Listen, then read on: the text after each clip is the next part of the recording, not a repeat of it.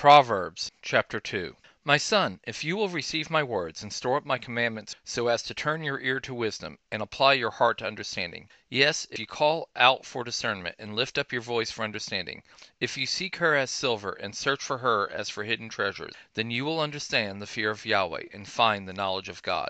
For Yahweh gives wisdom. Out of his mouth comes knowledge and understanding. He lays up sound wisdom for the upright. He is a shield to those who walk in integrity, that he may guard the paths of justice, and preserve the ways of his saints. Then you will understand righteousness and justice, equity, and every good path. For wisdom will enter into your heart, knowledge will be pleasant to your soul, discretion will watch over you, understanding will keep you, to deliver you from the way of evil, from the men who speak perverse things, who forsake the paths of righteousness, who forsake the paths of uprightness, to walk in the ways of darkness, who rejoice to do evil, and delight in the perseverance of evil, and delight in the perverseness of evil, who are crooked in their ways, and wayward in their paths, to deliver you from the strange woman, even from the foreigner who flatters with her words, who forsakes the friend of her youth, and forgets the covenant of her God. For her house leads down to death, her path to the departed spirits. None who go